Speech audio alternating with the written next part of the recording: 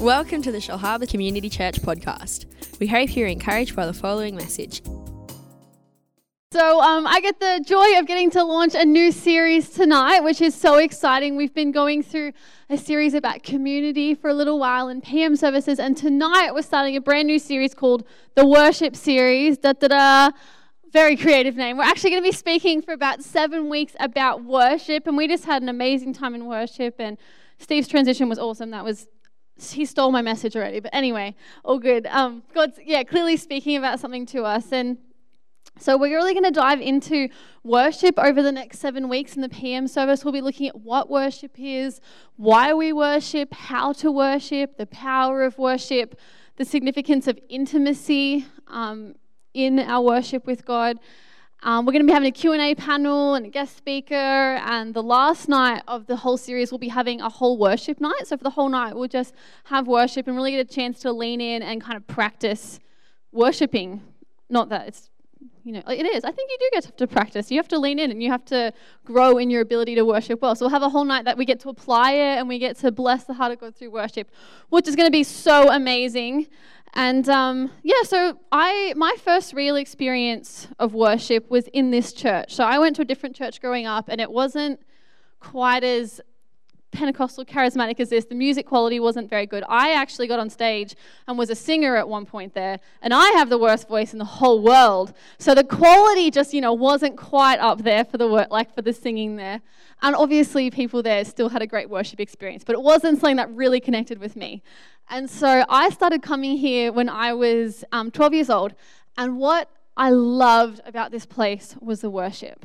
I just loved coming and experiencing God's presence. And I felt like I'd known about God my whole life, but coming in and experiencing worship and experiencing the presence of God here, I knew God for the first time. I really knew Him for myself. And it wasn't that I didn't have a faith before in God myself. It wasn't that I, wasn't a Christian, but I hadn't really experienced God in that way before, which was such a cool thing for me. My first worship album, I think a lot of us might remember a worship album we just loved when we were in youth.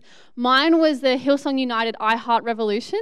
It was like this double disc CD where they took all their best songs and they traveled around the world and performed them all live, and there's songs on there in other languages. It was the best. I was listening to it as I was prepping tonight, and it's still the best. And so that was kind of my introduction to worship, and that's how I started loving worship. And for so many of us, that's our experience of worship, is that we came into a church like this, maybe not this one, but a church like this, and we got to experience something we'd never experienced before. We were worshiping, people around us were lifting our hands, the music was amazing, and we felt God's presence, and we had a connection with God through worship. And that's what for so many of us, that's what our understanding of worship is. And that is 100% what worship is. But through this series, we really want to, and tonight especially, I really want to help broaden our understanding of what worship is and understand what the Bible really teaches about worship. And if I was to really, teach what the whole Bible teaches on worship, firstly, I do not know that. But secondly, we'd be here for a week. So tonight we're just going to do a quick little overview of a few key points that the Bible pulls out about what worship is and why we worship. And you might have something on your heart that's so significant to you in worship, and I might not say it, and that might really annoy you, and that's totally cool. But we're going to be doing this series for 7 weeks. So hopefully someone will touch on the aspect of worship that's really significant to you, because it's got many facets. And so we'll be talking about a couple of those tonight. So, firstly, I wanted to do the Bible nerd thing and look at the original language of the words worship. So worship's found a bunch of times in the Old Testament and a bunch of times in the New Testament. I'm pretty sure from my quick look through my Strong's Concordance, worship is found the most in Revelation. The last book of the Bible. There's heaps and heaps and heaps about worship in the book of Revelation. But it's all throughout the Bible, from beginning to end, it speaks about worship. And so the Old Testament, so the story of God's people before Jesus, is the Old Testament. And that was originally written in the Hebrew language. And so in the Hebrew language, the word that we translate as worship is shaka, which means to bow down, or abad, which means to work or to serve.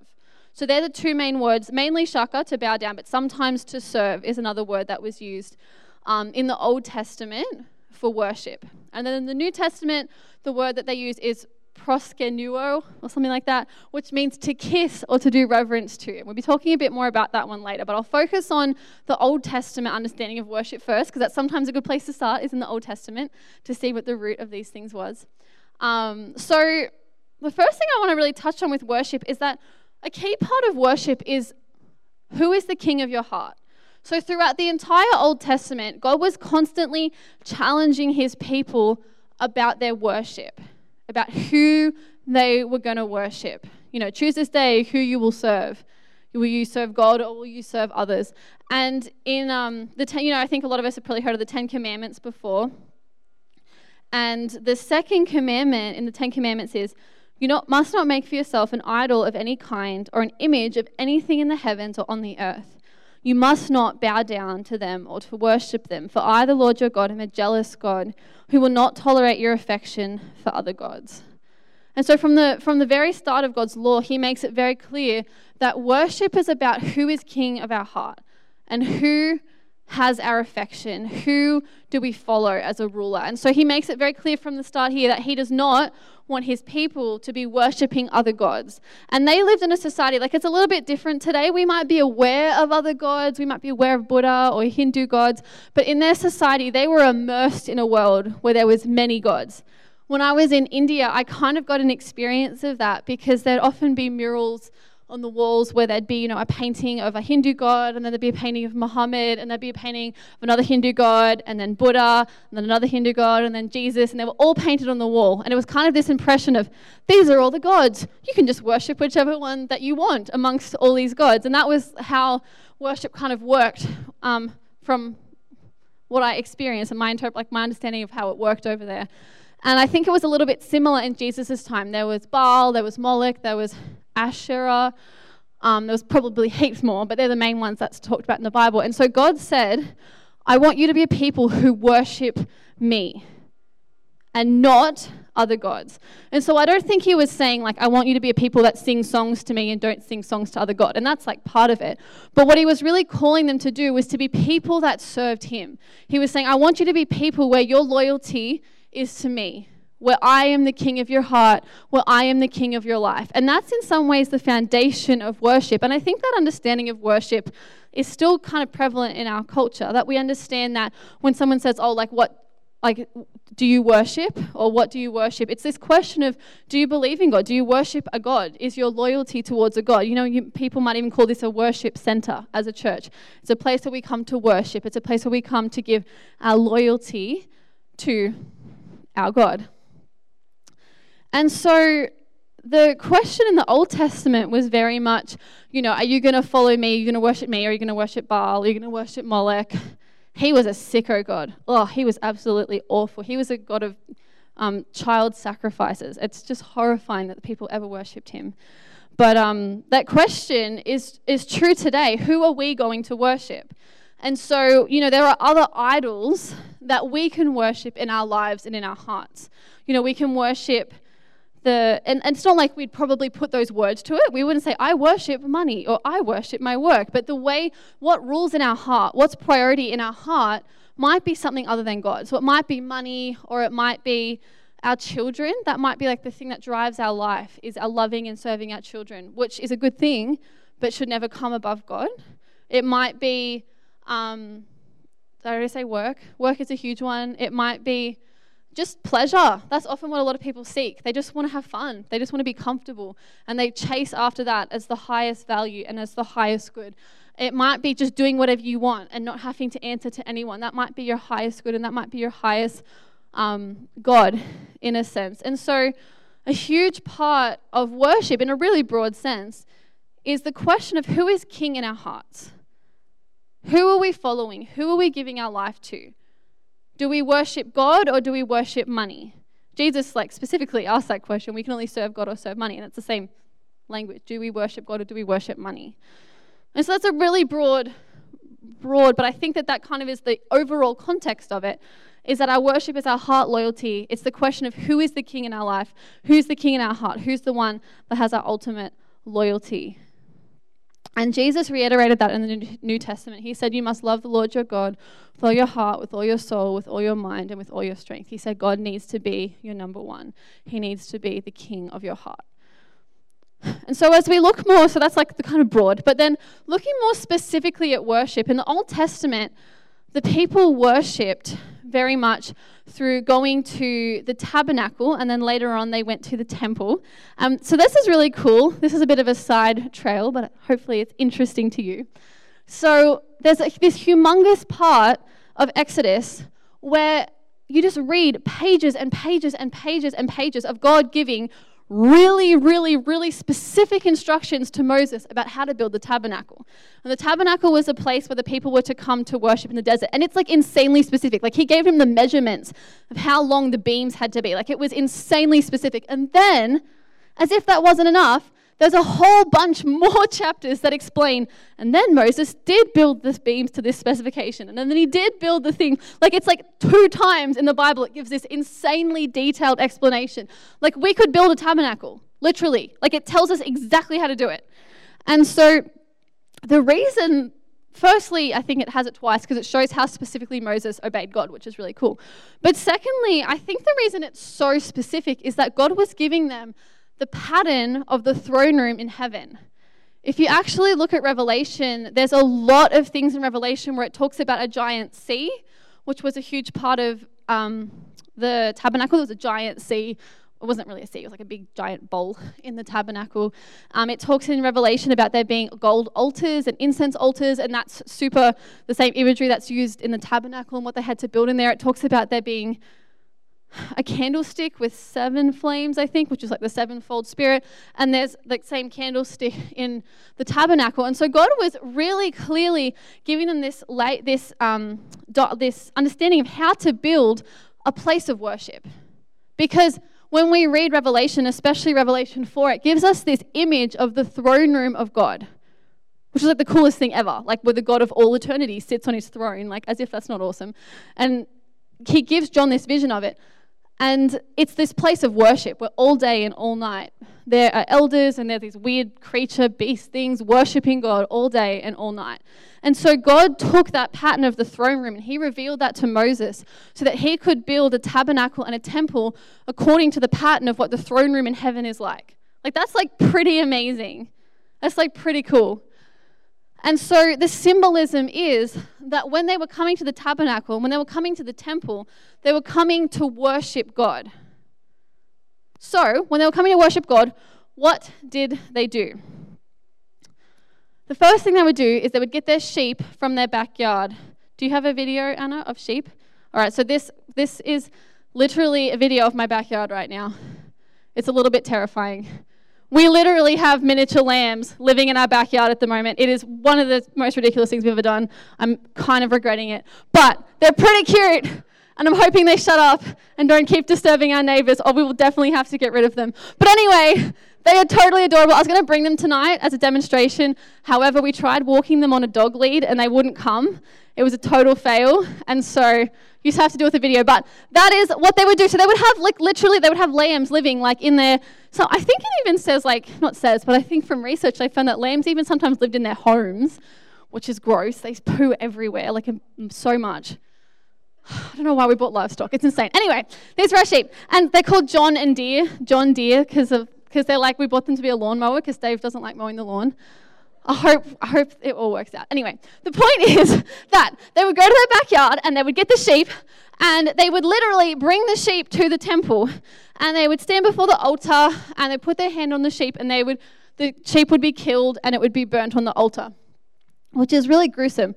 But it's what all the other surrounding nations, like how they sacrificed and how they worship. And so it was really, that even though to us it's like, what a weird thing, to them it was really understandable. Like they understood the symbolism and significance of it really well. And so what I think often when we think of that kind of sacrifice, we think that they were doing that to get forgiveness for their sins. And there are certain sacrifices that were for that. But there was actually a bunch of other sacrifices that had nothing to do with the forgiveness of sins. They were to do with things like celebration and thanksgiving. There was one called the peace offering that was to do with celebration and thanksgiving. So I'm just going to read it quickly. It says, if you present an animal to the Lord from the herd as a peace offering to the Lord, it may be a male or female, but it must have no defects. Lay your hand on the animal's head and slaughter it at the entrance of the tabernacle. Then Aaron's sons, the priests, will splatter its blood against all the sides of the altar. The priest must present part of this peace offering as a special gift to the Lord. And this is the parts that God really wants of the whole sheep. He wants all the fat around the internal organs, the 2 kidneys, the fat around the kidneys near the loins, and the liver. That's what God wanted. So they would cut up the sheep, take out the bits God wanted, and put them on the altar. And then it says they would burn it on the altar. And it said this is a special gift, a pleasing aroma to the Lord. Cool thing. God really likes barbecue, right? Because they were burning the meat, and it was a special gift, a pleasing aroma to the Lord. I mean, that's pretty cool. I feel like it's a gift when someone cooks me a good barbecue. Anyway, and so what was cool about this, right, is that they came to the tabernacle to worship. And they did not come in with the posture of, I'm coming into the tabernacle to get something from God. I'm coming into the tabernacle to get an experience from God. I'm coming into the tabernacle to get filled. That wasn't how they approached worship in the tabernacle. They came to the tabernacle with a gift for God. Carrying a sheep is really awkward and uncomfortable and dirty, and I know all about it now. And they would come with their sheep, and they would bring it to the tabernacle, and they would say, this is my gift to you, God. And I think that that's really significant, that we need to realize that first and foremost, our worship is a gift to God. We're actually called to minister to the heart of God. The fact that we can minister to the heart of God is insane.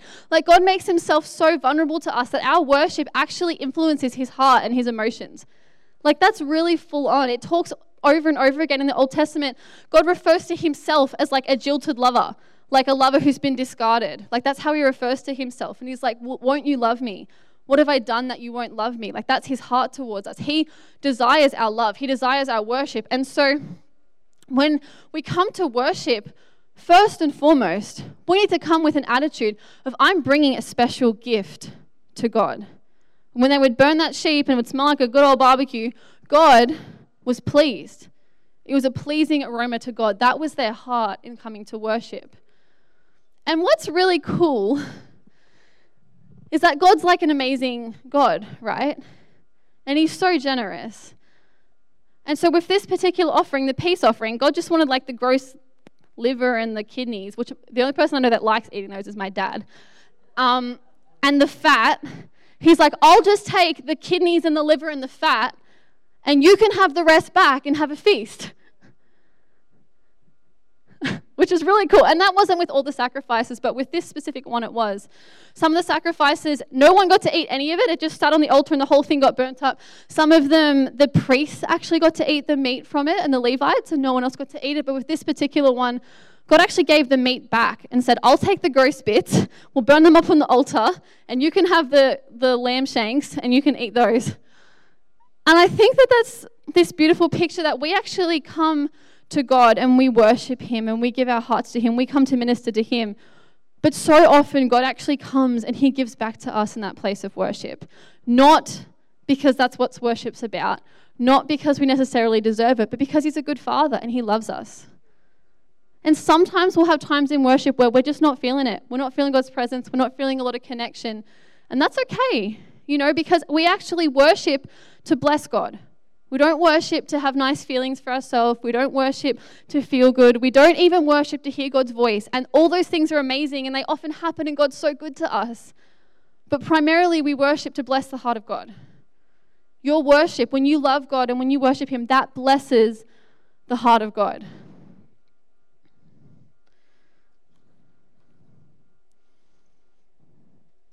In Psalm 103, it says, and there's also that song we sing, Matt Redman one, bless the Lord, O my soul, bless his holy name. And if we literally think about that, what it's saying is, oh my soul, oh me, bless God. God is blessed by us when we worship him. And so I guess our question in worship is your soul blessing God? When God's looking down from heaven at your soul and at your worship, is it making him smile? Is it blessing him? And that's what worship is, which is actually this really high call. Like, it's this really high call that, like, the King of Kings and the Lord of Lords is like, come worship me. That blesses my heart. Especially in the time of David, and I think there was other times when this happened, but especially during the time when King David was king, there was a whole team of Levites that spent all day and all night ministering just worshiping God. They didn't have other jobs. All they did was worship God. And that was considered enough of a priority that they were paid to do that. They were paid to just stand there and worship God all day and all night because it was such a high priority to King David that God's heart was blessed. And that's amazing.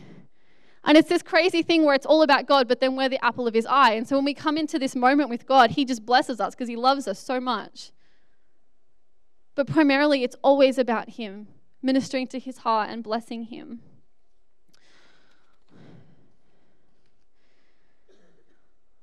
And so the question is, we don't bring our sheep anymore. Thank goodness. I was really going to try, and it was just too hard. And thank goodness I don't have to bring my sheep to church every week to give it to God as worship. So what does God actually want from us these days? We don't bring our sheep. So what does he actually want? Oh, I didn't bookmark this one. I've memorized it. Oh, good. In Romans 12:1, it says, "Therefore I urge you, brothers and sisters, in view of God's mercy, to offer your bodies as living sacrifices, holy and pleasing to God. This is your spiritual act of worship." So Paul makes it really clear to us that our act of worship to God, what God actually wants in worship is us, is our lives. So he doesn't want dead sheep anymore. He wants us to be a living sacrifice, actually like as though we are putting ourselves on the altar before God. Our living, our breathing lives. He doesn't want us as dead sacrifices. Sometimes, no. He wants us as living sacrifices, living and breathing and loving people and actually living for him, saying that my entire life, God, is on the altar for you. My entire life, God, is given up for you. That's what he says is our spiritual act of worship before God. And so I think that there's two kind of things that this looks like. So, I can use this as a real example now. I am actually married now. And so I'm married, and Dave and I, we do everyday life together, right? We, in the morning, when we get out of bed, he's there and I'm there, and then, when we get home from work, he's there and I'm there, and we do daily life together. And then there's also part times when we'll have time that we specially set aside to be together, like a date night or something like that. And worship looks very much the same. Worship needs to be part of our daily life with God, but there are also times that we specifically set aside to worship God. And so what we did tonight in coming and worshiping was exactly that. It was a time that we set aside to be like, God, this is going to be a special time for me to connect with you. And we worship God in those moments. Or maybe you're having a quiet time and you're listening to worship music and you connect with God in that moment. And that's a significant time of worship. But it also needs to be part of our everyday living, breathing lives is an act of worship. And as I get into giving some examples of that, maybe the band could come up. We're not too far away from wrapping up.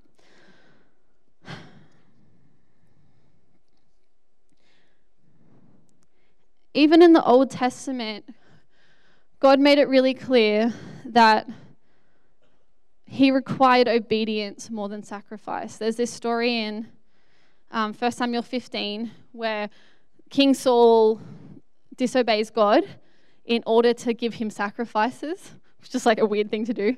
I think it was just probably like a last-minute excuse thrown in there, to be honest. But Samuel is really clear with him. He says, God desires obedience more than sacrifice.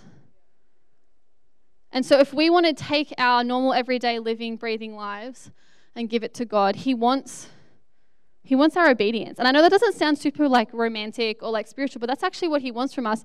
In John 15 or 14 verse 15, Jesus says, if you love me, you'll do as I command. I remember my dad asking me about that. He's like, how will God know if you love him? And I'm like, if I pray to him and if I, do nice things for him. And he's like, no, it's about obedience. And I'm like, what? No, it's not. And he showed me this verse. He's like, no, it is. if you love me, you will do what I command. And I think sometimes our approach to God's kind of like this joke I've heard heaps of times, where like the husband's like to the wife, oh, I would do anything for you. I would give up my life for you. I would die for you. And she's like, oh my gosh, can you just take out the trash? Like, that's all I want from you. Just take out the trash. And I think sometimes God's like that with us as well. Like, oh God, I love you. And we come into worship and I love you. And he's like, oh, I love that, but will you just obey me? Will you just actually listen to me with your life? Will you actually just turn your everyday life into worship for me and obedience for me? And so that's kind of how we live our everyday lives following God. There's a million more answers to that, but I think at the core of it, it's about obedience. God makes it really clear that he wants us to obey him. And the second thing is to worship in those special moments. Like I said, in the New Testament, that word proskuneo, which is translated as worship, means to kiss or to do reverence to. And I think it's really beautiful that the word for worship even gets more intimate in the New Testament, because our experience and our understanding of God is so much closer in the New Testament. In the Old Testament, they worshiped God, and they literally didn't experience the presence of God. They couldn't. One person once a year got to go into the presence of God. Here now, we all have access to the presence of God. Anytime we come into worship, we can experience God in that place. And God comes and meets with us in a special way that wasn't really like that in the Old Testament. And so when it says to kiss, it's like this sense of intimacy with God, where we're close with God in worship. And like I said, he wants our lives on the altar. And what he actually wants is our love. Like I said, like the whole jilted lover thing, what he really wants is our love. And so when we come into worship, God wants us to even use lover, like language of like a lover. God, I love you. God, I love being close to you. God, I need you. God, thank you so much for doing these things for me. God, I want to be close to you always. When we're worshiping, while they're singing these songs, this can be the language of our hearts that actually blesses God. And that is an offering of worship before God. And one thing that God's been showing me in the past couple months, because it's been a little bit crazy for me the past couple months, but one of the things he's been speaking to me so clearly is about being ready for those spontaneous special moments with God, and having our eyes and our hearts open to see the joy and the beauty of life. I've been reading a book called Orthodoxy by G.K. Chesterton. It's a really old book, and it was so inspiring to me. And he just talks so much about how we take it for granted that rivers have water in them. Like, that's amazing. Rivers literally run with water that we desperately need to live. And that's amazing.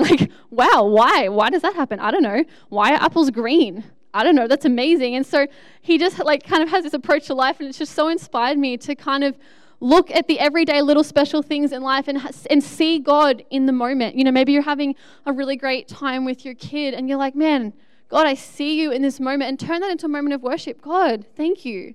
I love you, God. I see you. I'm experiencing you in this moment. Or maybe you're sitting down and you got a big old plate of tacos and you're like, oh man, this is such good food. And you're like, God, thank you for tacos. I see you in this moment and I worship you in this moment for my tacos. Or maybe, you see something really beautiful, you're out and you see the ocean and it's beautiful, and you think, God, you created this, thank you for this. God, I see you in this moment, I worship you, I love you, thank you for this. And as I've learned to do that, I've really felt God's presence and God's closeness more and more in seeing him making those moments every day. And I know that's the kind of thing you say about marriage, do dishes together and make it fun. But we do that with God too, see God in the moments and thank him for that. So, just to recap, we talked about how worship means bowing down. It's a question of where is our heart's loyalty. That's the overarching picture of worship. Who do we worship? Who's the king of our heart? Who does our loyalty go to? And then secondly, worship is about us coming and giving a gift to God. We come and we give ourselves and we give our lives to God. We do not come to God saying, God, give me something. And sometimes we need that, and sometimes we come with that attitude. But if that is always our approach to God in worship, I don't think that is really a true understanding of worship. We need to come into worship saying, God, I want to give you my life. Even on the days when it's hard to say that, say, God, I want to give you my life. I'm giving you my worship, even though it's hard today. God, I love you, even though it's hard today. And God is such a good Father. He so often comes and he meets us in that place, and he fills us up in that place of worship when we come and we give ourselves to him. And then, that act of giving our lives to him, We walk that out in everyday life, in our everyday moments of being obedient to God. When we live our lives in obedience to God, that is an act of worship to Him. That's a beautiful act of worship to Him. Don't ever underestimate the significance of your obedience. Every time you make a good choice, even when it's hard, that's worship to God, and God honors that. He really honors that. He sees that, and it blesses His heart every time we're obedient, every time we're faithful, every time we do relationships right and well, even when it's hard. God is blessed. Every little act of obedience blesses the heart of God. That is worship to God. And then secondly, in those special moments with God, His heart is so blessed as well. When we take time aside and we say, God, I'm just going to spend this 5 minutes, or I'm just going to spend this worship time at church focusing all on you. I'm going to really connect with you in this moment. I'm going to put my phone on Do Not Disturb, or whatever I need to do to really focus on you, God, and to tell Him how much we love Him. That so blesses His heart as well. Thank goodness we do not have to bring sheepies anymore. Thank goodness that God's made a way that worship is so much easier and so much more intimate. We're living in good days, people. When we're living in the days of tacos and Netflix, we're living in the days of Marvel movies and The Office and so many good things, and the days where we experience the presence of God, which is obviously the better of all the things. But we could have been born at any time. You know, we could have been born in the time when Christians were getting thrown to the lions, and that would have been really hard. And so let's be thankful for the moments and the days that we're born in, and for the opportunities that we have. God chose us to be on the earth in this moment. He could have put us on the earth at any time. We could have been walking around in medieval dresses, but He chose to put us on the earth right now. So we get to worship God and be His people on the earth right now, and that is so exciting. We get to worship Him in that. So I'm just going to pray, and we're going to have a little communal moment of worship and of thanking God, and then we're going to wrap up the service. But God, we come before you, God, and we're so sorry for the times that we come to you and all we want to do is ask for more from you, God. And we thank you that you are such a kind Father, that you don't mind that. You're always happy to give to us. But God, teach us how to come before you with hearts that want to minister to you, God. We love you. You minister to us so much, and you bless us so much. God, teach us to be a people that blesses your heart as well, God. God, teach us how to be obedient. Teach us how to see you in small moments in the day. God, teach us how to really connect with you when we have special moments of worship, God. God, teach us how to live lives that bless your heart. We love you, God. God, we're so grateful. We're so grateful, God, for all that you've given us. We really love you. And God, I just pray for every person here this morning that wherever they're at on their journey with you, God, I pray that this week they will have a new experience with you, God. God, I know that worship isn't primarily about experience, but you love to meet us in that place. And so, God, we just pray for fresh experiences with you, God. We pray for all of us that will be able to live lives that bless your heart this week. And we thank you that in that place you don't let us walk out empty-handed most of the time, God. God, I know there's sometimes when it feels dry, but so often, God, you pour out your heart on us in those moments. And so we just pray for that blessing over people as they give their lives to you in worship. We thank you so much that you are so kind to us and that you fill us up in that place as well. In Jesus' name, amen.